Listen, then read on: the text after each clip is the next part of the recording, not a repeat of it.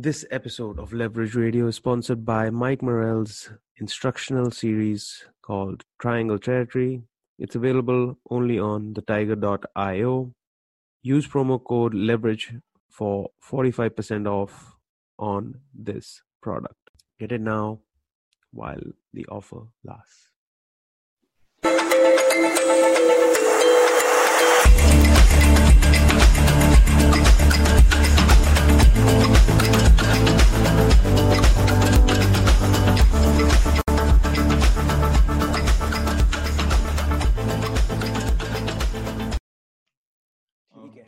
All right. Today on the podcast, I have with me the king of lions, sitting in front of a portrait of lions, Anshul Jubli, hailing from Uttarkashi, Uttarakhand. Anshul is an undefeated mixed martial artist and arguably the best fighter in India. Anshul, thank you so much for coming on. Thanks for your time. How are you doing? Thank you so much. Thank you so much, Mohit Bhai. Thank you so much, Leverage, for having me. Our pleasure, man. We've been wanting to talk to you for a while. Of course, the media, everybody's very hyped on you. So are we. So thought, let's get some star power onto Leverage. How's it been going for you, man? How's training? How's life? सब कुछ अच्छा है, काफी अच्छे से जा रहा है सब कुछ. ट्रेनिंग कुछ फैमिली प्रॉब्लम की वजह से मैं पिछले 1 महीने से फाइट के बाद से ट्रेन नहीं कर पा रहा था. ऑन एंड ऑफ कर पा रहा था, लेकिन अब बैक टू दिल्ली. अब दिल्ली आ गया हूँ मैं पिछले वीक, लास्ट वीक.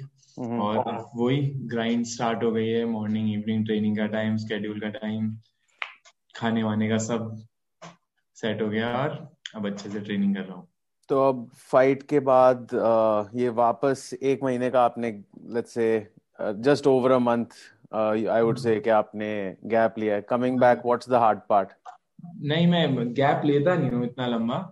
मैं ज्यादा से ज्यादा 3 या 4 दिन का लेता हूँ, उसके बाद ट्रेनिंग पे वापस होता हूँ. लेकिन इस बार मैं देहरादून था. कुछ चीजें थी जो निपटानी थी, होती हैं फैमिली से रिलेटेड. तो हाँ, इस बार थोड़ा लेट हो गया, जिसका मुझे, क्योंकि मेरे को सबसे ज्यादा अच्छी लगती है ट्रेनिंग करना. मतलब अगर मैं ट्रेनिंग कर रहा हूँ तो मैं खुश हूँ, नहीं तो मुझे बिल्कुल अच्छा नहीं लगता. तो पिछले 1 महीने से मैं हर दिन यही सोचता था कब मैं अच्छे से ट्रेनिंग. ऑल्दो मैं देहरादून में बॉक्सिंग जा रहा था और अंगद के जिम भी जा रहा था ट्रेनिंग के लिए. अंगद का जिम जो म्यूटेंट MMA एकेडमी है देहरादून में. लेकिन फिर भी वो कंसिस्टेंसी नहीं आ पा रही थी. हाँ. So must feel good के वापस आके straight back into the thick of things yes. with the teammates and everything. So what's your normal schedule like? आपका जैसे अब अगर आप वापस आ गए हो, how do you go about your day? मैं 2 टाइम ट्रेनिंग करता हूँ वीक में, 6 दिन.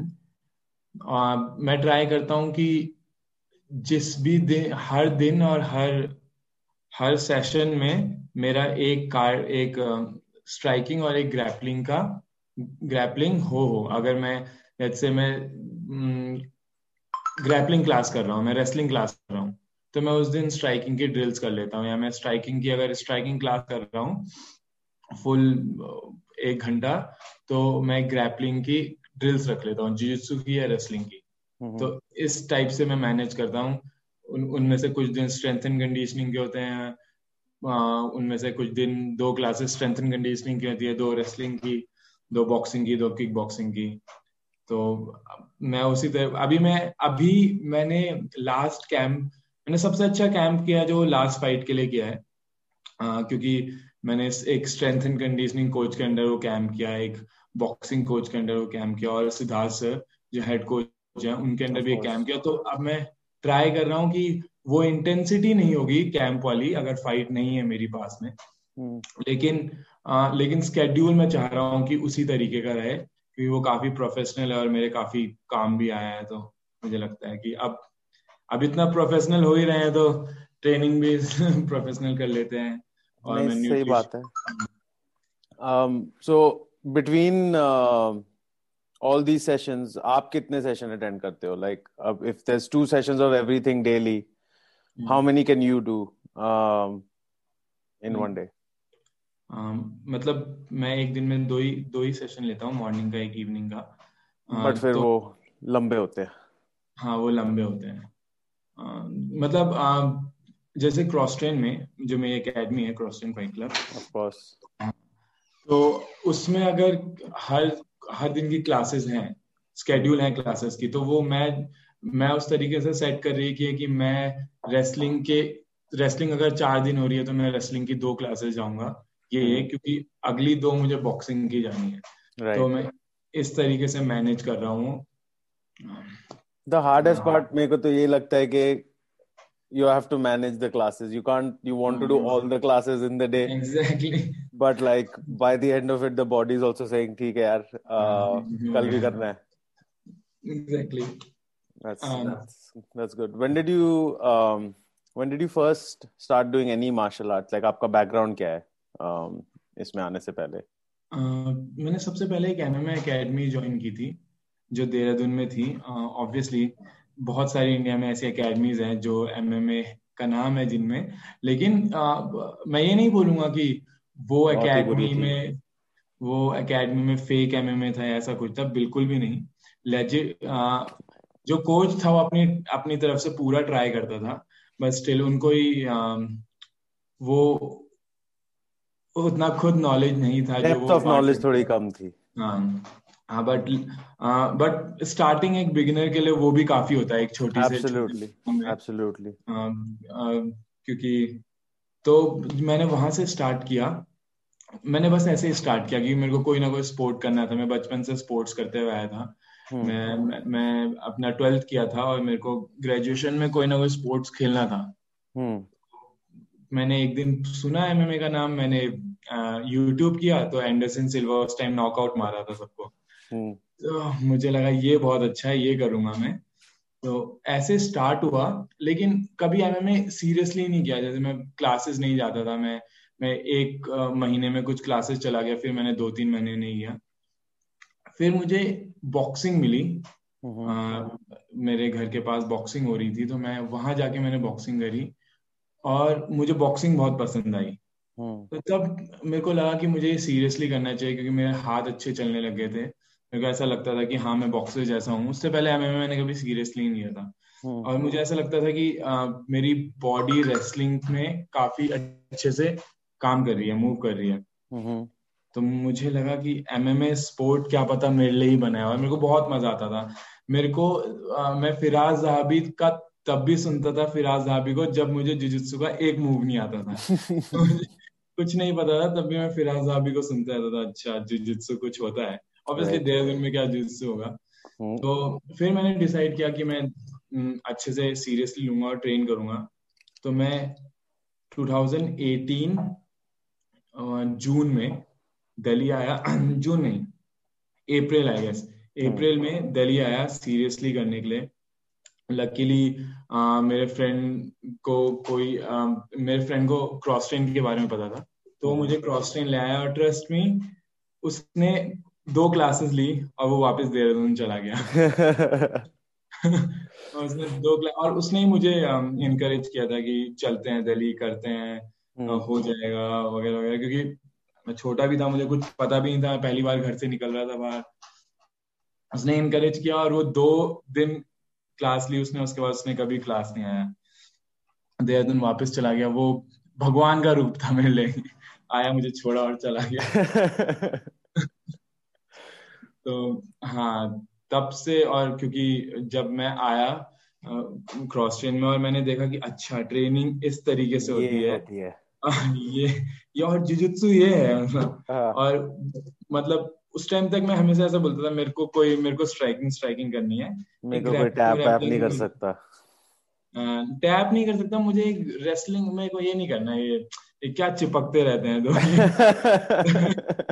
लेकिन क्योंकि फिराज जाबी को सुना था, और मैंने पहले दिन जब मैंने अपने से आधे वेट वालों से टैप टैप हुआ आए दस थे. बारह बार या. हुआ था, तब मुझे रियलाइज हुआ कि सीरियसली मुझे बहुत कम टाइम हो रहा है जुजुत्सु ज्वाइन। सबको ऐसा लगता है कि मेरा जुजुत्सु बहुत अच्छा है, जुजुत्सु बहुत अच्छा है, बट मैं ये बताना चाहूंगा यहाँ कि सीरियसली मेरा जुजुत्सु बिल्कुल अच्छा नहीं है। क्योंकि मैं एमएमए कर रहा हूँ काफी फैक्ट काफी जो। फैक्ट तो यही है, but your record speaks for itself. 13-0 as an amateur, 4-0 as a pro. Hmm, um तो लोगों को तो ये लगना ही चाहिए कि आपका जुजुत्सु नहीं, केपेबल है।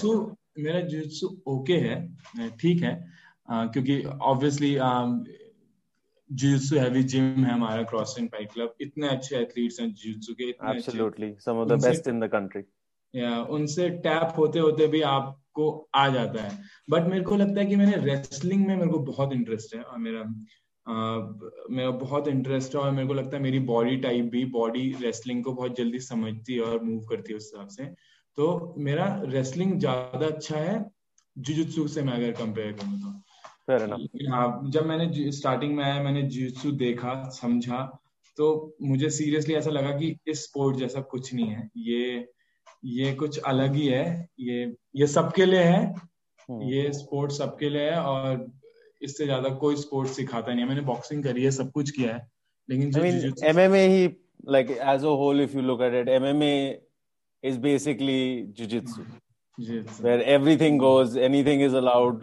Um, हम्म, अब ऑब्वियसली तो यही है कि अब कंपार्टमेंटली क्या क्या स्किल्स अक्वायर कर रहे हैं लोग, hmm, and most of the experts will tell you, including Firas Zahabi and such, के रेसलिंग बहुत ज्यादा जरूरी है एमएमए में सक्सेसफुल होने के लिए। जिजित्सु है of course, and boxing and kickboxing, like and these are the four main things that any good MMA gym should be focusing on. कि अगर आप ये चार चीजें आपके एमएमए जिम में नहीं हो रही हैं, I think it's time to find a new MMA gym, in my opinion. So you got to cross train in 2018, so that means, so you've been fighting for about 5 years now, right? Yeah, 5 years. And out of that, 3 years has been training out of Delhi and training out of cross train. तो कैसा रहा आपका, मतलब initially आप आए, आपने देखा कि यहाँ पे ऐसी ट्रेनिंग हो रही है, कितना टाइम लगा अडेप्ट करने में आपको प्रॉपरली? बहुत टाइम, मैं अभी भी अडेप्ट कर ही रहा हूँ। मैं ट्राई करता हूँ कि रोज कुछ नया सीख सकूं। लेकिन ये हुआ है मेरे साथ कि जब मैं स्टार्टिंग में आया था, क्योंकि मैं दिल्ली से, वो देहरादून से आया था, दूर से सब कुछ छोड़ छाड़ के, तो उस टाइम मेरे को लगता है मैं ज्यादा सीख रहा था, शायद हंगर ज्यादा होगी, या फिर मुझे कुछ भी नहीं आता था। अब ऐसा है कि थोड़ा बहुत आता है तो धीरे सीखता हूँ, लेकिन मैं ट्राई करता हूँ कि मैं हर दिन कुछ ना कुछ सीखता हूँ। मेरी जर्नी क्रॉसिंग बहुत अच्छी रही है। मुझे काफी टाइम लगा प्रो टीम में घुसने के लिए। Right, right. हाँ, प्रो टीम में घुसने के लिए शायद मैंने, जब मेरे को पहली MFN 2 मिली थी 2019 This is जून में, against संजीत Sanjeet बुधवार। Budwar, which I want to talk to you about, because but we'll get to that. पहले आप बताइए। तो आई थिंक उस टाइम पहली बार मेरे को मैंने सिद्धार्थ सर से पूछा कि सर मुझे ये फाइट लेनी चाहिए, तो उनने भी मुझे बोला कि मैं कुछ दिन की परफॉर्मेंस देख के बताता हूँ। तो उनने मेरे को नोटिस किया, देखा, समझा, क्योंकि उस टाइम तक मैं एमेच्योर खेल रहा था, मैं नजर में आ रहा था सबकी कि हाँ ये भी है एक, ये भी क्रॉस ट्रेन में आता है, ट्रेन करता है अच्छे से, आता है, ट्रेन करता है, चले जाता है, लेकिन ये अच्छा कर रहा है। लेकिन उस टाइम पहली बार मेरे को देखा गया, और उस टाइम शायद मैं पहली बार प्रो टीम का हिस्सा बना हूँ क्रॉस ट्रेन की। हाँ, तो हाँ, मैं बस क्वाइटली मेहनत करते रहा स्टार्टिंग में, ये कि मैं एटलीस्ट इन किलर से टैप होना बंद हो जाऊं, और एटलीस्ट उस रूम में तो घुसूं जहाँ प्रो क्लासेस जो invite only I am assuming होंगी। एग्जैक्टली। राइट। तो बस वही था। ऑब्वियसली वो हर किसी का होता है, जब भी वो आता या है तो वो सोचता है इन बेस्ट के साथ ट्रेन करना है, कब मिलेगा। कब मिलेगा। तो हाँ, and which brings me to my next question, like for you personally, how important is it, the the team aspect of it, और जो बंदे साथ में खड़े हैं, जो ट्रेनिंग कर रहे हैं, करा रहे हैं, जो ट्रेनिंग पार्टनर्स है, what, like how important is that role for a young athlete like you? बहुत इम्पोर्टेंट है, बहुत इम्पोर्टेंट है। आपके इनिशियल करियर में तो आपके कोचेस और टीममेट ही का सबसे इम्पोर्टेंट रोल होता है, मेरा ये सच में मानना है। क्योंकि इनिशियल करियर में तो आप अपने लिए डिसीजन लोगे तो वो गलत ही लोगे, क्योंकि एक एथलीट इमोशनल भी काफी होता है।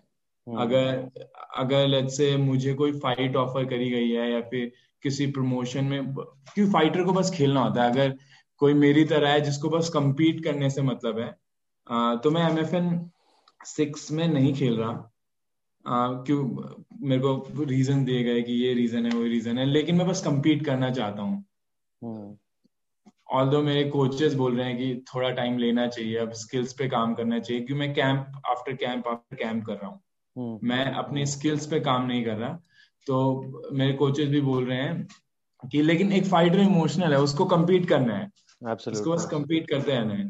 तो इनिशियल करियर में आपके कोचेस की बात सुनना, अपने टीममेट पे ट्रस्ट करना, टीममेट्स पे, कि हम ऑब्वियसली हम देखते हैं कि थाईलैंड में ये हो रहा है, यूएस के जिम्स में ये हो रहा है, थाईलैंड के जिम्स में ये हो रहा है, और हम सोचते हैं काश हमारे पास ये होता।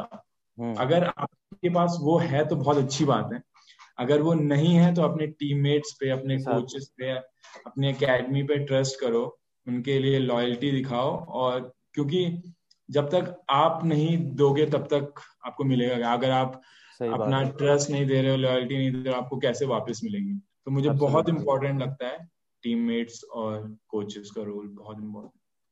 Yeah, that's a I mean, यही होता है यार कि especially in a market like India or a place like this where so few people are anyway doing it, कि जो कर रहे हैं एक दूसरे के लिए, अगर ये समझ जाओ कि एक दूसरे के लिए करते रहो करते रहो करते रहो, then the circle keeps getting bigger like that.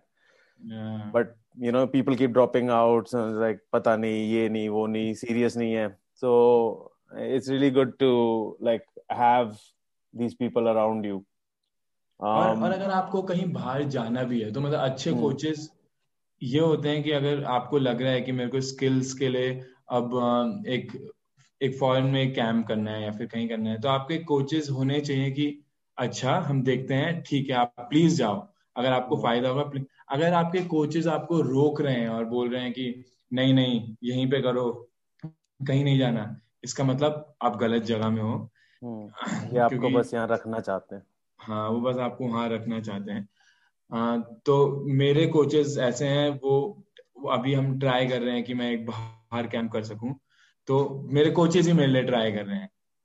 क्योंकि मैंने बोलना मैं एथलीट, मेरे को कुछ नहीं पता, मुझे बस ये compete करना है और मेरे को ट्रेनिंग करनी है। तो उसका ध्यान मेरे कोचेस रहे हैं। तो मैं काफी लकी फील करता हूँ कि मुझे ऐसे कोचेस और मैं ऐसे एकेडमी मिली है, क्रॉसफिट फाइट क्लब। तो या So, in your amateur career, how quickly did you get the 13 fights in within 2 years? So, कितनी frequency लड़ रहे थे, या फिर एक टूर्नामेंट में 4-5 फाइट्स थी, like that? मैं पहला साल बिल्कुल फ्रिक्वेंटली नहीं लड़ रहा था। मैं आई थिंक मैंने 4 या 5 फाइट खेली होंगी पहले साल, जिसमें से दो दो टूर्नामेंट में खेला था, क्योंकि जो नेशनल्स होते हैं, जो आईमा और आईएमएफ कराते हैं, और पहले एक बार बॉम्बे में बॉडी पावर भी होता था, तो उसमें अगर इवेंट जीत रहे हो तो एटलीस्ट आपकी वैसे 4-5 फाइट लोअर वेट कैटेगरी में, बैंटम वेट, फेदर वेट में, क्योंकि उस टाइम में मैं मिडिल वेट लड़ता था। Oh wow. तो मेरी 3 फाइट होती थी। का एक पहले इवेंट में तो 2 ही फाइट हुई, पहले दूसरे इवेंट में 2 ही फाइट, क्योंकि बाकी 2 इंजर्ड हो गए जीतने के बाद, क्योंकि आप इंजरी हो, तो जो इंजर्ड नहीं हुए हैं वो ही आगे जा सकते हैं। Fair enough. तो पहले साल में मैंने ज्यादा फाइट नहीं खेली, लेकिन दूसरे साल में मैंने काफी फाइट खेली, जब मेरे को ये हो रहा था कि मेरे को काफी इंटरेस्ट है इस स्पोर्ट में, एक साल में दे चुका हूँ और मेरे को लगता है कि मैं अच्छा कर रहा हूँ इसमें। तो मैंने काफी लड़ा, उसके बाद से मैं बहुत एक्टिव हूँ। दिल्ली आने के बाद भी मैंने 4 एमेच्योर खेली हैं। तब तक दिल्ली आने से पहले मैंने 3 एमेच्योर खेली थी बस। Something like 8 fights before coming to Delhi, and then last 5 in Delhi. Last 5 in Delhi, 5 Delhi में खेली। बैंगलोर में गया है एक, शिलोंग में भी एक गया, वो हुई नहीं। और एक फिर से बैंगलोर में रीबॉक फाइट नाइट। तो और मैंने साथ में जुजुत्सु भी बहुत खेले, जुजुत्सु के 2-3 टूर्नामेंट्स खेले, तो मैं बहुत एक्टिव रहा। मैं दिल्ली आने के बाद हर दूसरे या तीसरे महीने या तो एमएमए या जिजित्सु कुछ ना कुछ खेल रहा था। और मैं ये बोलता भी हूँ, एक्टिव रहना बहुत इंपॉर्टेंट है, और एमेच्योर में तो बहुत ही ज्यादा, क्योंकि लेट्स से अब मैं प्रो फाइटर बन चुका हूँ, मैं एमएफएन के साथ कॉन्ट्रैक्ट में हूँ, तो मैं कहीं पे भी प्रो नहीं खेल सकता, या फिर अगर मैं एमएफएन के साथ कॉन्ट्रैक्ट में हूँ तो एमएफएन में खेलता हूँ। और प्रोफेशनल फाइट्स आप ऐसे खेल, अगर आप किसी कॉन्ट्रैक्ट में नहीं भी हो, सैंक्शन भी नहीं हो सकती, ऐसे कर भी नहीं सकते फिर। आपको करना सही भी नहीं लगता, क्योंकि That's right. प्रो का रिकॉर्ड बहुत मैटर करता है, एमेच्योर का इतना नहीं करता। तो जब तक आप एमेच्योर हो, प्लीज बहुत बहुत इवेंट्स खेलो, ट्राई करो कि कंसिस्टेंट रहो, ज्यादा से ज्यादा फाइट्स खेलो, ज्यादा से ज्यादा टूर्नामेंट्स खेलो, जिजुत्सु के, बॉक्सिंग के, किक बॉक्सिंग के। वो काफी काम आएगी जब आप प्रो में एंटर करोगे, जब आप प्रो डेब्यू करोगे, तो आपके पैर कम कांपेंगे, आप कम नर्वस होंगे। Good point, that's interesting. तो इसमें, इस पूरे प्रोसेस में क्या चैलेंजेस थे आपके लिए, क्या डिफिकल्टीज थी? Because part of it was आप अपने पुराने जिम पे थे and then you came to the new gym, but like for a young kid, I am assuming आपकी उम्र कितनी थी? 19-20 होगी? नहीं, मैं जब स्टार्ट किया था मैंने एमएमए, तो मेरी 19 थी। That's what I mean. के उस टाइम के around, like, what were the struggles going to all these places and competing? Like, what was it like? Difficulties थी, लेकिन मैं फिगर आउट कि उस टाइम पे मैं जब 20 साल का था, बॉम्बे आके फाइट खेलना थोड़ा तो मुश्किल होता ही था, लेकिन बस फाइनेंशियली मुश्किल होता था। वो मेरे दोस्त हमेशा से, वो मेरे मेरे कुछ बचपन के दोस्त हैं, वो मेरे पे आंख बंद करके विश्वास करते हैं, तब भी जब मैं बोलता था कि, जब मैंने कभी एमएमए नहीं खेला था, तो मैं बोलता था कि यार मैं ना इसमें भी वर्ल्ड चैंपियन बन सकता हूँ। वो तब भी मुझे बोलते थे, हाँ हाँ तू बन सकता है। चलो पैसे जमा करते हैं और तुझे तेरी बॉम्बे की फ्लाइट बुक करते हैं। तो उनकी वजह से काफी कुछ इजी हो गया। मैं दिल्ली भी आया, मैं दिल्ली ऑब्वियसली अपने कुछ पैसे जमा करके आया था, पहले मैं ट्यूशंस पढ़ाता था बच्चों को, अरे तो वाह, उससे पूरा मैंने एक अलग ही करियर हो सकता था आपका अंशुल। तो मैंने वो कुछ पैसे जमा किए थे, जो मुझे लगा था कि दिल्ली में तो मेरे आराम से 1 साल कट जाएगा इतने पैसों में। 3 महीने बाद। और वो मेरे 2 महीने में खत्म हो गए दिल्ली आके। Of course. तो मैंने उस टाइम सोचा कि तभी इस बड़े शहर को, ये दिल्ली दिल वालों की तो नहीं है। नहीं, पैसे वालों की है फिलहाल। ये पैसे वालों की है। So when हाँ, did when did King of Lions, the name, where did that come from, and when?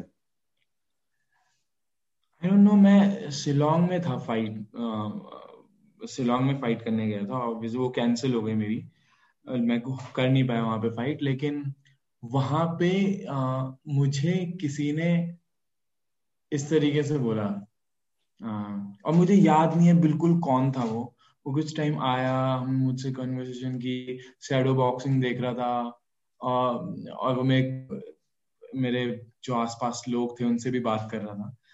तो वो मैंने बहुत देखा उस इवेंट में, लेकिन मुझे नाम याद नहीं है, मेरे को पता, मैंने पूछा भी नहीं कौन था, लेकिन उन्होंने मुझे बोला, आई थिंक ऐसे ही बोल रहे होंगे या क्या, कि you are king of kings, you are king of lions. मुझे वो पता नहीं क्यों अच्छा लग गया कि yes I am king of lions. कुछ कुछ होता है ना, जो आपको आपको ऐसा लगता है कि सूट कर दिस जाता इज है। मी, Yeah, कि yeah, yeah. कि ये मैं हूं भी नहीं, तो ये मुझे बनना है। तो मुझे लायंस बहुत पसंद है, और Clearly. मुझे किंग्स बहुत पसंद है। Fantastic. So, King of Lions in MFN is right now undefeated, and like I said, I'll come back to the Sanjeet Budwar thing. That was your first fight in MFN, and that was your pro debut. Yes. Yeah. I just recently I was watching your fights, and that was a hell of a fight. All of your fights have been fantastic to watch, especially in the last event. I think that your fight against Srikanth was the main event. I think a lot of people have said this. A lot of people have told you this. Maybe it was definitely the main event for most people watching. And coming back to Sanjeet, which I keep slipping. Very impressive fight. Talk me through that fight because first round में you came out aggressive, you clinched, but then he got the takedown. Yeah. What was going through your head there? Because everyone is like, okay, Anshul's got great grappling, he's got great jiu-jitsu, he's going to take him down. And the minute that happens, आपके मन में क्या हो रहा था? तो उस fight में एक बार नहीं, संजीत ने मुझे 2 बार टेक डाउन लिया था. मैं आज वो फाइट देखता हूं तो मुझे अभी भी वो फीलिंग याद है कि मैं कितना नर्वस था, मेरे दिमाग में क्या चल रहा था. तो पहली फाइट से पहले आप अपने आप को बहुत बोलते हो, हाइप करते हो कि नहीं, आई एम गोना विन, ये वगैरह वगैरह वगैरह. और बैक ऑफ द माइंड है कि ये तुम्हारी पहली प्रो फाइट है. और आपको जितने भी लोग मिले हैं उनने आपको ये बोला है कि ठीक है, मतलब ट्राई टू विन. राइट. ये सब आप पे डाउट कर रहे हैं, और सब आप पे डाउट कर रहे हैं, और आपके कोचेस हैं जिनको बिल्कुल यकीन है कि आप जीतोगे. अदरवाइज कोई भी इस तरीके से बात नहीं कर रहा कि जैसे मैं जीतने वाला हूं. राइट. मैं काफी नर्वस था उस फाइट में. मैं आज देखता हूँ फाइट तो मेरे पैर नहीं हिल रहे थे, लिटरली मेरे पैर नहीं हिल रहे थे. मैं इतनी सिली मिस्टेक्स कर रहा था, और क्योंकि वो स्टार्टिंग भी था. मैं रेसलिंग काफी की थी, बट शायद मैंने वो वहां पे नहीं किया था कि अगर मैं गलती करूंगा तो उसके भी कॉन्सिक्वेंसेस हैं. अगर मैंने एक गलती करी तो फाइट में वो गलती माफ नहीं होगी. रोल में आप जब एकेडमी में ट्रेन करते हो तो रीसेट हो जाते हो. बिल्कुल. वहां पे ऐसा नहीं होगा. तो मैंने बहुत सिली मिस्टेक्स की है. मैंने लास्ट फाइट में भी किया है. मैं बस ये ट्राई कर रहा हूँ अब अपने में ये ट्राई कर रहा हूँ कि इतना हो जाए नेक्स्ट फाइट में कि जितना मैं स्पारिंग के टाइम पे परफॉर्म करता हूँ, जो परफॉर्मेंस मेरी निकलती है, राइट, उसका मेरा 50% भी निकल जाए तो काफी होगा. क्योंकि मेरा 10% भी नहीं निकलता. I am certain most athletes will say this के जितना comfort मतलब उनका, and this is a common thing के because you're in a common training environment, you're warmed up properly, you've done all the exercises, everything. There's no real pressure. The performance just comes out, flows out. Yeah. But cage में I'm sure it's hell of different. Yeah. But especially after Sanjeet's last performance against Chaitanya, it makes what you did that much more impressive, I feel, looking back now. Okay, such a dangerous guy that even in the third round, like I said, I was watching it. Third round, mein full power shots swinging at your heads. Crazy to watch. So what do you think of the current division that you're in, or MFN? Because, what's next for you in that sphere? Because अब आपकी weight category में ध्रुव चौधरी है, विकास रूहिल है, there's Amit Raj, and if you go up, then there's guys like, I don't know, Jason or Sumit Khare or somebody like that. So what's interesting for you? Who are you looking at in this whole thing? Because you are right now sitting on top of everyone. I at least that's what I think. I don't know. कुछ मेरे को plans बताए गए हैं, वो काफी interesting है. वो मैं डिस्क्लोज नहीं कर सकता obviously. Fair enough. But just personally आपके लिए, like in the division, what do you feel? India में बहुत अच्छे फाइटर्स हैं. मैं सीरियसली चाहता हूं कि MFN को लाइट वेट में अभी इस कार्ड में कोई ऐसा इंट्रोड्यूस करे, लाइट वेट और हर कैटेगरी में. मैं सच में बोल रहा हूँ, अगर आप एमेच्योर इवेंट्स में जाओगे और वहां पे फाइटर्स को देखोगे तो आपको लगेगा कि सीरियसली, क्यों ऑब्वियसली प्रो का अलग माहौल होता है. जब आप प्रो खेलते हो तब आपकी परफॉर्मेंस वो नहीं निकलती जो एमेच्योर्स में निकलती थी. लेकिन स्टिल हमारे पास बहुत अच्छे एथलीट्स हैं जो एमेच्योर खेल रहे हैं, जिनको चांस मिलना चाहिए. और MFN कर भी रहा है. ये MFN काफी नए लड़कों को चांस दे रहा है, काफी नए एथलीट्स को ला रहा है. तो मैं चाहता हूं कि इस बार कोई लाइट वेट में ऐसा खेले जो चैलेंजिंग लगे, जिसको लेके मैं हाइप हूँ, जिसको लेके मैं एक्साइटेड हूँ. लेकिन फिलहाल मुझे कोई भी एक्साइटेड नहीं, मैं किसी के लिए ऐसा नहीं सोच रहा कि हाँ इसके साथ फाइट हो तो मेरे को मोटिवेट करेगा वो ट्रेनिंग के लिए या मोटिवेट करेगा कैंप में। हम्म बाकी कुछ चीजें हैं जो आई थिंक MFN 7 में जो जून में हो रही है रशिया हम्म में, हम्म उसके लिए कुछ प्लान्स है, कुछ बात कर रहे हैं हम लोग MFN के साथ। तो अगर अगर वो फाइनलाइज हो गया तो मैं आपको जल्दी बताऊंगा उसके बारे में भी। So then you have to let us know. We will also make the announcement and help you promote that fight. Thank you But so much. yeah, I just still want to know your thoughts on these guys. For example, Dhruv Chaudhary आपकी division में है, विकास है, अमित है. इन सब का आपको नहीं लगता कि इनमें से like they should fight each other, or like is there a champion in the MFN right now in lightweight or in any division for that matter? I am the uncrowned champion. Right, that's I wanted you to say that. But have they disclosed why not? Why not give you a belt and start, because if they, let's say, put the belt on you, for example, or anyone for that matter, let's say XYZ पे डाल दिया अभी. Ultimately आप एक star create करोगे, आप एक गोल create करोगे फाइटर्स के लिए. ऑफ कोर्स फाइटर्स के लिए गोल तो यही है कि we got a win, but you make them champion, and then suddenly it adds a little bit more flair to it. So I'm just wondering, कुछ उन्होंने बताया है कि क्यों अभी कोई चैंप नहीं है, या फिर ऐसा कुछ क्यों नहीं है? आई डोंट नो MFN के क्या प्लान्स हैं, सब कुछ तो मेरे से डिस्कस नहीं करते हो, लेकिन जितना मुझे पता है कि आई थिंक वो सितंबर या फिर दिसंबर के कार्ड में बेल्ट इंट्रोड्यूस करेंगे, और उसमें हर एक कैटेगरी की बैंटम, फेदर, लाइट और वेल्टर वेट की चारों डिवीजन की बेल्ट इंट्रोड्यूस करेंगे, और उस वेट कैटेगरी में फाइट करेंगे। चारों मेन इवेंट्स ऐसे होंगे जितना मेरे को लगता है, जितना मैंने सुना है।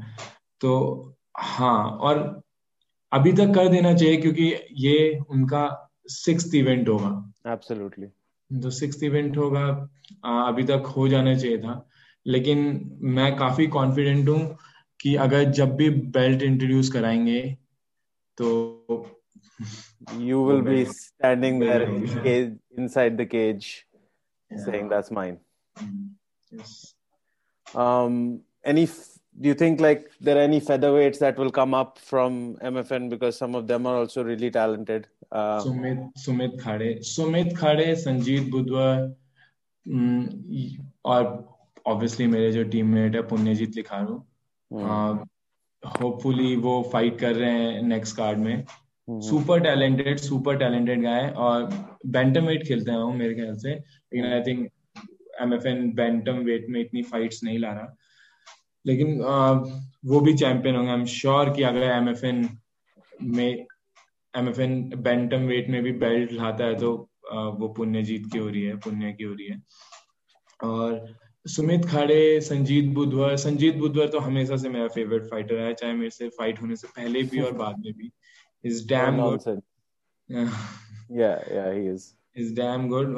संजीत को अपनी जुजुत्सु में ध्यान देना चाहिए, बहुत देना चाहिए, क्योंकि जुजुत्सु सबसे इम्पोर्टेंट है।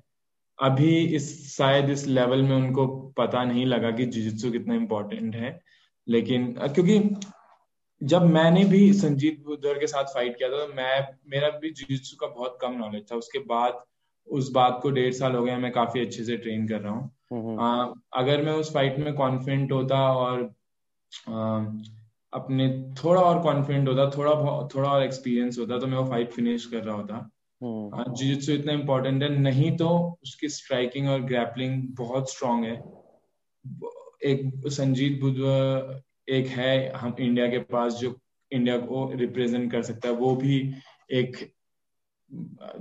काफी एथलीट्स में से मेरे को लगता है। सुमित खड़े, पुण्यजीत, मुझे लगता है अंगद बेस्ट, ये है जो इंडिया को रिप्रेजेंट करते। I mean, even guys like then Kantaraj, who are representing India, ये तो कर ही रहे हैं already at one. तो ये हैं। बाकी फेदर वेट में खेलते हैं। अगर ये ऊपर वेट कैटेगरी में आएंगे तो काफी इंटरेस्टिंग फाइट होगी। Even Clinton had a really good performance at the last MFN. But आपका Your fight against Srikanth, did it play out how you thought it would play out? No. Okay, tell me about that then. What was your game plan heading into that fight and what happened? Game plan वही था कि boxing range में खेलना है और clinch में खेलना है. मैं शूट नहीं करना चाह रहा था. मैं क्लिंच पे और बॉक्सिंग पे खेलना चाहता. और डर्टी बॉक्सिंग होती है तो वो भी ठीक, और क्लिंच और बॉक्सिंग रेंज Right. प्लान यही था. लेकिन आई डोंट नो फाइट में क्योंकि अच्छा मैं यहाँ पे बता देता हूँ, अभी तक मैंने नहीं बताया किसी को, लेकिन मेरा राइट एंकल इंजर्ड था फाइट से 12 दिन पहले. I was just going to ask you, why were you like about the low calf kick? Why was that not a weapon of choice? तो अगर एंकल में लगी है तो प्रॉब्लम तो होगी. एंकल में लगी है तो आप देखोगे मेरा फुटवर्क भी नहीं हो रहा है. तो मैंने इस पूरे कैंप में बॉक्सिंग करी थी. मैं बॉक्सिंग फुटवर्क करने वाला था, इन एंड आउट का. और मैं किक्स लो किक्स में रखने वाला था. मैं लो किक्स का पूरा प्लान था, पूरे कैंप में लो किक्स के लिए ट्रेन किया था. और पूरे फुटवर्क का प्लान पूरे कैंप में किया था. जस्ट 12 दिन पहले, फाइट से 12 दिन पहले केज वर्क ड्रिल करते हुए मेरे एंकल में लग गई. और उस दिन मुझे ऐसा लगा जब मैं घर जा रहा था कि ये स्प्रेन बहुत ज्यादा है, ये ठीक नहीं होगा फाइट तक. और लेकिन जो मेरे स्ट्रेंथ एंड कंडीशनिंग कोच हैं दीपक सर, वो हमारे वो फिजियोथेरेपिस्ट भी हैं, तो उनने काफी अच्छे से उसी टाइम मुझे गाइड किया कि ये करो, ये ना करो, और अब 2 दिन ट्रेनिंग मत करो और सिर्फ वेट ट्रेनिंग करो. और मैंने एक हफ्ता ध्यान रखा फाइट. एक हफ्ते की मेरी ट्रेनिंग खराब हो गई just before the fight. Imagine. और सबसे ये फिर भी ठीक है, क्योंकि मैं बहुत कॉन्फिडेंट था. मैं कंडीशनिंग मेरी हो गई थी कि मैं 3 राउंड जाने के लिए फुल मैं 5 राउंड जाने के लिए भी रेडी था.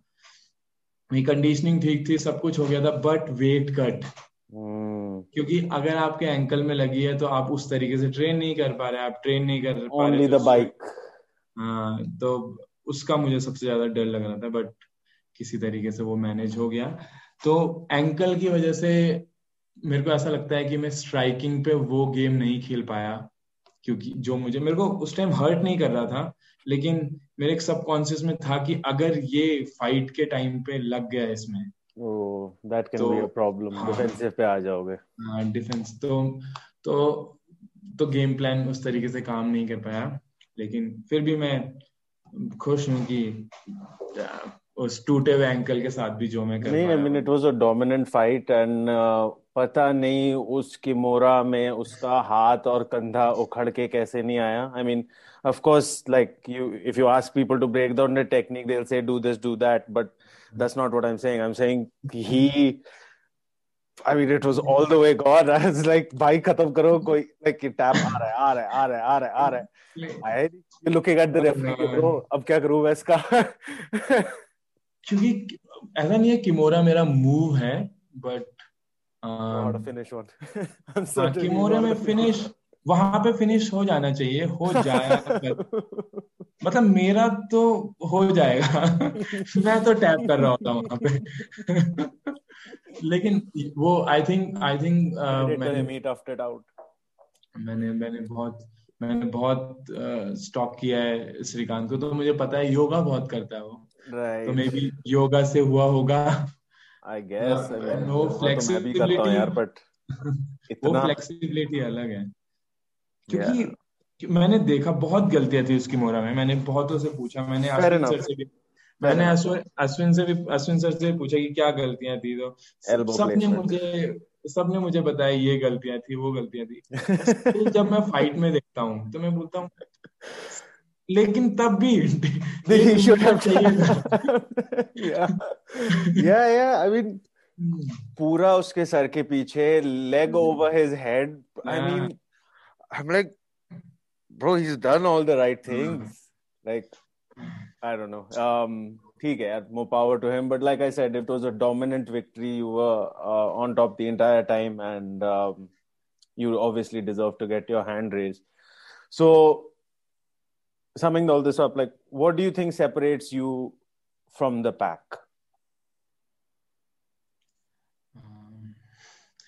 मैं बहुत डेडिकेटेड हूँ. मुझे ऐसा लगता है मैं बहुत डेडिकेटेड हूँ. मैं बहुत कंसिस्टेंट हूँ.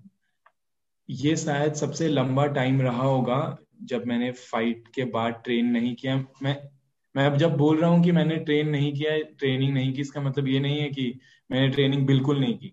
बैठ के मैं बोल रहा हूँ कि नेटफ्लिक्स देख रहे थे, मैं ऐसा मैंने कुछ नहीं। मैंने वीक में 6 दिन 2 बार ट्रेनिंग नहीं की। राइट। नहीं तो मैं हर अल्टरनेट डे जा रहा था, मैं बॉक्सिंग अपने देहरादून में जा रहा था और मैं ट्रेनिंग कर ही रहा था, कुछ कुछ ना कुछ कर ही रहा था। बस मैं उस इंटेंसिटी के साथ और उस सराउंडिंग के साथ, उस सराउंडिंग के अंदर नहीं करता ट्रेनिंग। तो मैं काफी कंसिस्टेंट हूँ, मैं कंसिस्टेंट रहता हूँ, मैं ट्राई करता हूँ कि मैं रोज कुछ ना कुछ सीखूं। मेरे पास उस पहले भी एक कॉपी थी, आज भी एक कॉपी है जिसमें मैं नोट्स लिखता हूँ, जिसमें मैं ट्राई, और मेरे प्लान्स लंबे होते हैं।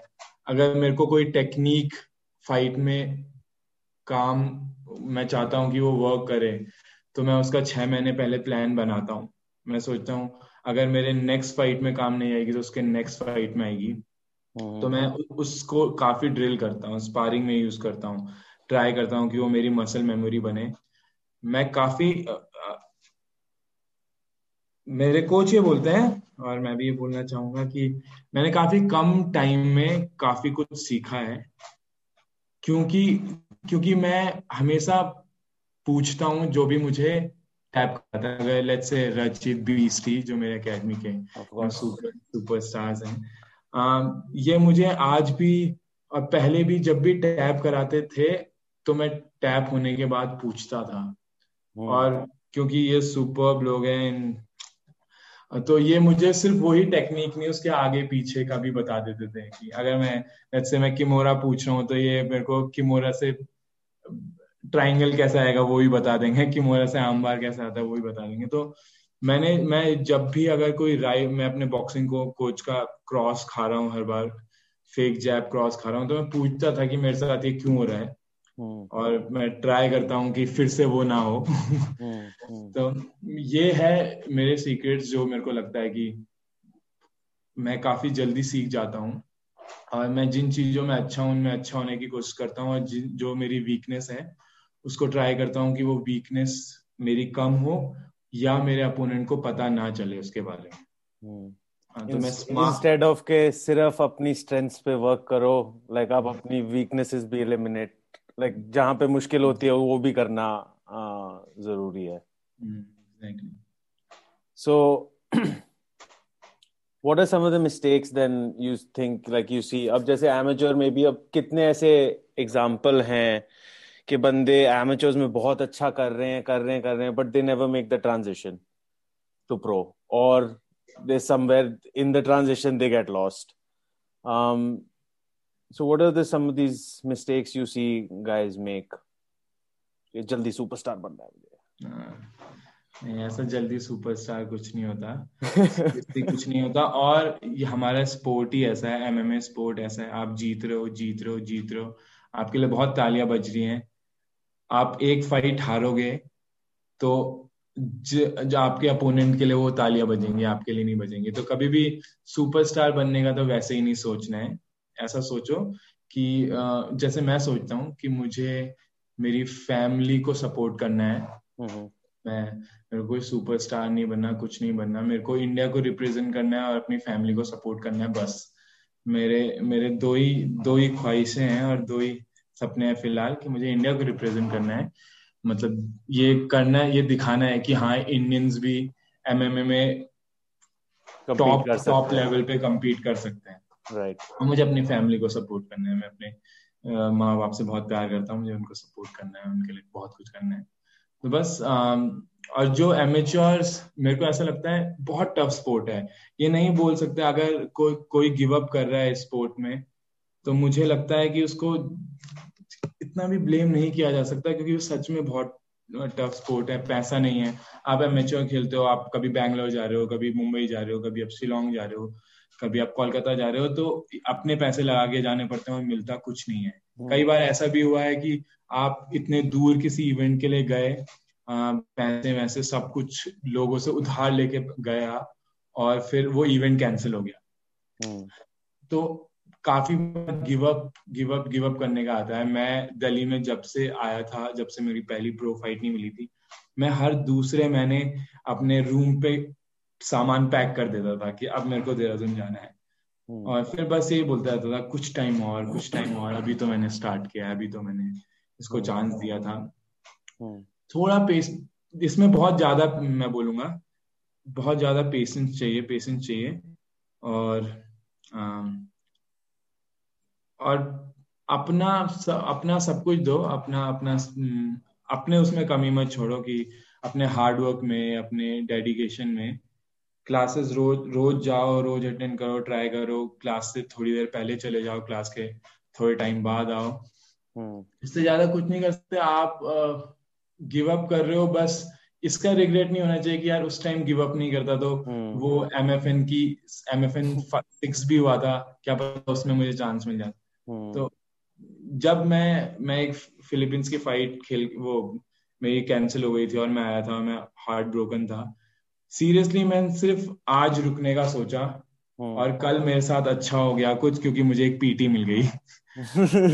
उसकी वजह से मेरा उसकी वजह से मेरा अगले महीने का, जो मेरे पास बिल्कुल पैसे नहीं थे, उसका खर्चा निकल गया, और उसके अगले महीने मुझे एमएफएन 2 ऑफर हो गई। राइट।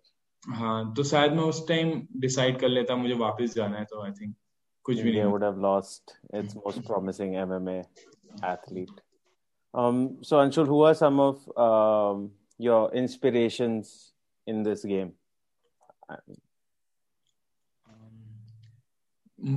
ऑब्वियसली डस्टिन पोरिये ने भी कॉनर मैग्रेगर को हराया, तो उसकी काफी हाइप है, बट डस्टिन पोरिये मेरा हमेशा से फेवरेट फाइटर था, क्योंकि वो स्टोरी सबसे ज्यादा अच्छी लगती है ना, कि गिर के फिर उठना, गिर के Yeah. तो डस्टिन पोरिये के वो साथ वो सीन है, मतलब वो एक फाइट से ज्यादा कभी एक बार में 2 कंसेक्यूटिव फाइट नहीं आ रहा, कि वो जब भी हारता है वो फिर से अपने आप को रीग्रुप करता है और अच्छा परफॉर्म करता है, फिर परफॉर्म करता है और जीतता है। तो वो मेरा फेवरेट फाइटर है। मेरे को ऐसा लगता है कि मेरा भी काफी हार्ट है। मैं जब एमेच्योर में कुछ भी नहीं आता था, तब भी मैं किसी चीज के साथ जाता था तो मुझे लगता था कि हाँ, मेरे में काफी जुनून है, और मैं टफनेस में तो हरा ही दूंगा। मैं पहले राउंड मार खाऊंगा, लेकिन दूसरे तीसरे राउंड वापस आके उसको, मैं उसको थका के हरा दूंगा। So, anyone else? I'm sure, of course, also CFC Sid, Coach Sid is a big inspiration. Coach सेट मेरे काफी काफी बड़े इंस्पिरेशन है। हाँ, मुझे सच में ऐसा लगता है कि जब मुझे सीरियसली किसी पैशनेट इंसान को का एग्जांपल देना होता है, तो मैं सिद्धार्थ सर का देता हूँ, जो कहीं यूरोप में जॉब कर रहे थे, कोई बड़ा सा पैकेज उठा रहे थे, और जब इंडिया में एमएमए और जुजुत्सु कुछ भी नहीं था, जिस किसी को पता भी नहीं था, तब आके ये सोचना कि मुझे वो लाइफस्टाइल छोड़ के, मतलब क्योंकि अगर आपकी एक लाइफस्टाइल बन जाती है, कंफर्ट बन जाती है, उसको छोड़ना बहुत सबके मुश्किल बस होता की है। बात नहीं है। हाँ, तो वो सब कंफर्ट छोड़ के अपना सब कुछ दांव पे लगा के इंडिया में आना, जहाँ पे एमएमए और जुजुत्सु का कोई नाम नहीं है, कोई फ्यूचर नहीं है, कुछ भी नहीं है। आज तो फिर भी काफी दिखता है कि हाँ, इंडिया में फ्यूचर है, एमएमए का इंडिया में फ्यूचर है। आज से 8-10 साल पहले आई डोंट थिंक कि कोई सोचता भी था कि एमएमए का, Not मतलब at मुझे all. बेसमेंट्स में हम बस कर रहे होते थोड़ा थोड़ा जुजुत्सु। एग्जैक्टली। तो वो ट्रू पैशन है, मतलब वो सिद्धार्थ सर की आंखों में दिखता है। तो हाँ, तो मुझे वैसे भी पैशनेट लोग बहुत अच्छे लगते हैं, तो वो एक इंस्पिरेशन है मेरी। And if, let's say, you can model your game on somebody, okay, copycat this guy's game, who would it be? Masvidal और खबीब। Just a दोनों mix का of us. दोनों का एक mix. दोनों का मिक्स हो जाए कुछ। So hopefully, then MFN 7, you gotta come out with a flying knee, just a running knee, pata nahi, unexpected, get it done. Then you'll have the fastest knockout in MFN history. Do you feel any pressure about being an undefeated fighter ever? No, not at all. मैं अभी तक हारा नहीं हूँ, इसलिए क्योंकि अभी तक कभी भी कोई फाइट ऐसे नहीं हुई जब मेरे को ऐसा लगा हो कि मैं इस फाइट में हारने वाला हूँ। क्यों मुझे जब भी अगर लेट्स से मैं जुजुत्सु के टूर्नामेंट्स हारा हूँ, मैं जुजुत्सु में खेल रहा, जब मैं स्टार्टिंग में क्रॉस ट्रेन आया था, मैंने ज्वाइन की थी स्टार्टिंग में, तो मैं जुजुत्सु के इवेंट हारा, तो उसमें मैं घुसते ही मुझे ऐसा लगता था मैं जीत भी सकता हूँ, मैं हार भी सकता हूँ। जब मुझे वो डाउट होता था तो मैं कभी परफॉर्म ही नहीं कर पाता था। राइट। एमएमए में चाहे एमेच्योर हो, चाहे मुझे कुछ नहीं आता हो, मैं जब भी केज के अंदर एंटर करता हूँ, मुझे लगता है मैं नहीं हार सकता, और मुझे अभी तक नहीं लगा कि मैं हार सकता हूँ, मैं इसलिए नहीं आ रहा। मैं ट्राई कर रहा हूँ कि मेरा अल्टीमेट एम यही है कि मैं यूएफसी में इंडिया को रिप्रेजेंट करना चाहता हूँ। वो अभी नहीं, मेरे को पता है कि मेरे को वो अभी नहीं करना, लेकिन मैं आज से 2-2.5 साल बाद अपना लेवल, मैं वो चाहता हूँ, मैं उस तरीके से अपने आप को ट्रेन करना चाहता हूँ कि मैं जब बोलूँ कि हाँ यूएफसी में टॉप 10 में भी अगर मैं जाऊंगा तो मैं compete कर सकता हूँ, मैं जीत सकता हूँ। मैं उसके लिए ट्राई कर रहा हूँ, तो होपफुली मेरे को वहां, मैं उसका सोचता हूँ, मुझे अनडिफीटेड मैं भी हूँ और मैं क्या कर रहा हूँ, मेरे को वो सब नहीं है। ऑब्वियसली मेरा ये अल्टीमेट गोल है, और उसके बाद मेरे पास स्टेप्स है कि मेरी नेक्स्ट फाइट। मेरे को नेक्स्ट फाइट तक अपनी अपनी बॉक्सिंग और रेसलिंग और जित्सु पे भी बहुत काम करना है, क्योंकि मैंने जित्सु पे काफी टाइम से ध्यान नहीं दे रहा। मैं रेसलिंग और स्ट्राइकिंग पे, किक बॉक्सिंग पे ज्यादा ध्यान दे रहा था। अब मैं बॉक्सिंग और जिजित्सु पे भी बहुत ध्यान देने वाला हूँ। तो हाँ, मेरे प्लान्स यहाँ पे है। अनडिफीटेड मैं ज्यादा सोचता नहीं हूँ। मैंने अभी तक 4 प्रो फाइट खेली है। मैं ट्राई कर रहा हूँ कि मैं जितना एक्टिव हो सकूं उतना रहूं। मैं मार्च वाली फाइट चाह रहा था, अगर वो मुझे नहीं भी मिल रही है तो मैं सोच रहा हूँ मैं एक जिजित्सु और एक बॉक्सिंग टूर्नामेंट में पार्टिसिपेट करूँ, एक बॉक्सिंग और जिजित्सु खेलूं। वो मेरे मेरे मेरे स्पोर्ट नहीं है, लेकिन मैं बस compete करना चाहता हूँ, मैं So, active. then let me ask you, you compete at about 66 kilos, yeah? No, 71 की। 71. Oh, so you can't cut to underneath that. Because we could use a body for the next leverage tournament on 17th of April. Under 66? Under 65 kilos. Oh God. So if you're willing to compete and cut the weight and then come up to 70 day of tournament, so we'll weigh you in one day before, and then the next day you मैं come in at 70 and smash everybody. Walk around करता हूँ 79-80 में। Oh, no. No, then it's not possible. वो possible नहीं होगा मेरे लिए। Okay. मतलब मैं 70 में भी, मैं ये नहीं बोल रहा कि बहुत टफ वेट कट होता है मेरा, लेकिन कुछ अच्छा नहीं होता। और आई नो कि मैं 70.8 से 70.3 में भी जाऊंगा, जो चैंपियनशिप वेट होता है। उसमें भी मुझे लगता है कि मेहनत जब लगेगी। वो दिन आएगा, क्या जाएगा, क्योंकि एक एक ग्राम उस टाइम पे बहुत बहुत बहुत बिल्कुल। ज्यादा लगता है। तो हाँ, 65-66 तो नहीं। होपफुली कभी मेरे को डबल चैंप बनने का मन हो और इतने पैसे मिल रहे हो। But you'd go up and fight definitely, right? Yeah, 77 or something like that. 77. Yeah, we've got Seth, who's now been training with us for a little bit. He also cuts about from 85 down to 77 to fight. Yeah. तो उसके लिए भी अभी 75 kilos का जो leverage हुआ था, he had to compete in that. Oh God. And 76 to 75 उसके लिए बहुत टॉर्चर था। मैंने देखा कि सेथ को मैंने कभी ऐसे नहीं देखा है। वो कितना पतला लग रहा था ना। बहुत पतला लग रहा था। फिर तो मुझे लग रहा था मेरे से कम वेट लग रहा था सेथ का। हाँ, उस टाइम पे होगा। हाँ, तो उसका नेचुरल वेट कैटेगरी मेरे ख्याल से 77, 78 ही है। Yeah. But the last 2 kilos he's not used to, तो वो उसके लिए थोड़ा troublesome था, but he managed to put on a good show as well. Yeah. You were there at Leverage. It was fun. It was good. That was fun. मतलब obviously मैं jiujitsu का बहुत बड़ा फैन हूँ, लेकिन मैंने एक्सपेक्ट नहीं किया था कि इंडियन जिजित्सु देखने में इतना मजा आएगा और इतना एंटरटेनिंग होगा। ट्रस्ट मी, मैं हर फाइट ऐसे देख रहा था, और मुझे लग रहा था कि एमएमए का लेवल तो चलो अच्छा हुआ ही है इंडिया में, लेकिन जिजित्सु का लेवल क्या हो गया है। मतलब सब कितने अच्छे हैं, और जिजित्सु की एकेडमीज जो है, मेरे को वो भी बहुत, जो वॉरियोस्कोप हो गया, Institute of Cross Jiujitsu, train IJJ, या मैन, इतने अच्छे एथलीट्स हैं इनके, और इतने अच्छे, और I am so happy for कि जिजित्सु इस तरीके से ग्रो किया है इंडिया में, कि हम देख पा रहे हैं इतने अच्छे एथलीट्स, एंड इतने technical. 2 boys from Uttarakhand are leading MMA and Jiu-Jitsu because Aman won Yeah. leverage and you're killing it in मुझे MFN. Aman is from Uttarakhand. Yes, sir. Oh God. And Yeah. how old is he? Aman is, if I'm not mistaken, 20 or 21. So मैं Uttarakhand तो MMA has a very, very bright future, my friend. Seriously You मैं guys must fan हो गया watch. हूँ उस लड़के का. मैंने जब देखा, और लास्ट फाइट आई थिंक उसने 17 सेकंड में खत्म कर दी थी वो फाइट.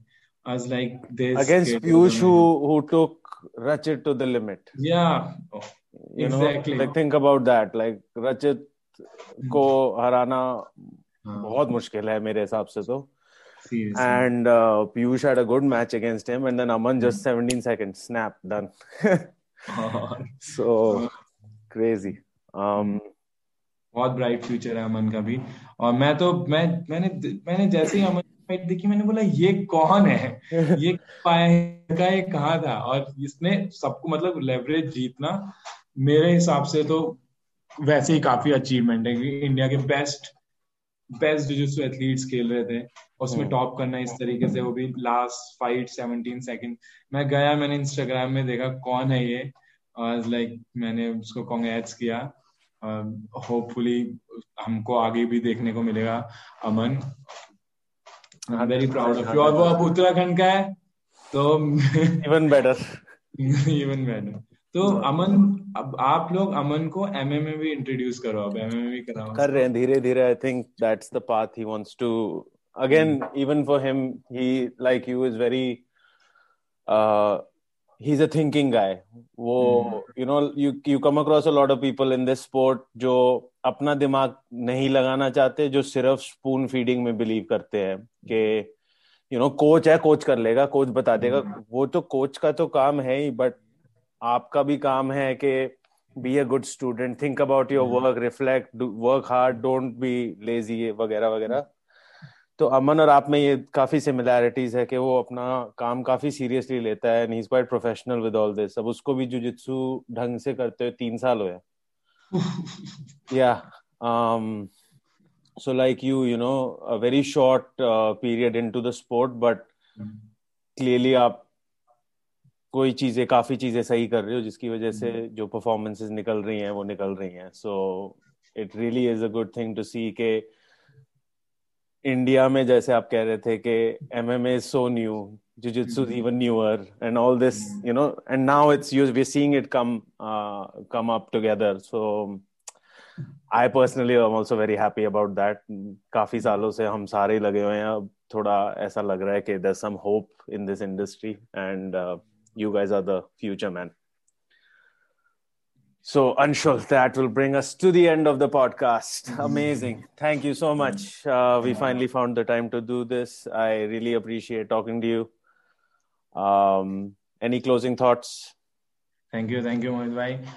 मैं सीरियसली लेवरेज के बारे में बोलना चाहूंगा. लेवरेज जिस तरीके से काम कर रहा है इंडियन जिजित्सु के लिए और इंडियन स्पोर्ट्स के लिए, वो काफी अप्रिशिएट करने लायक है.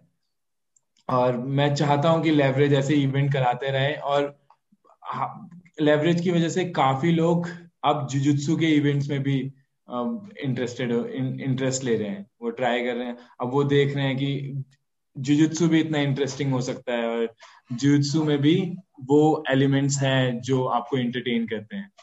Absolutely. जब हाई लेवल का होगा तो ऐसे देखेगा. Amazing. Thank you, Anshul. Thanks again. Take care. Good night.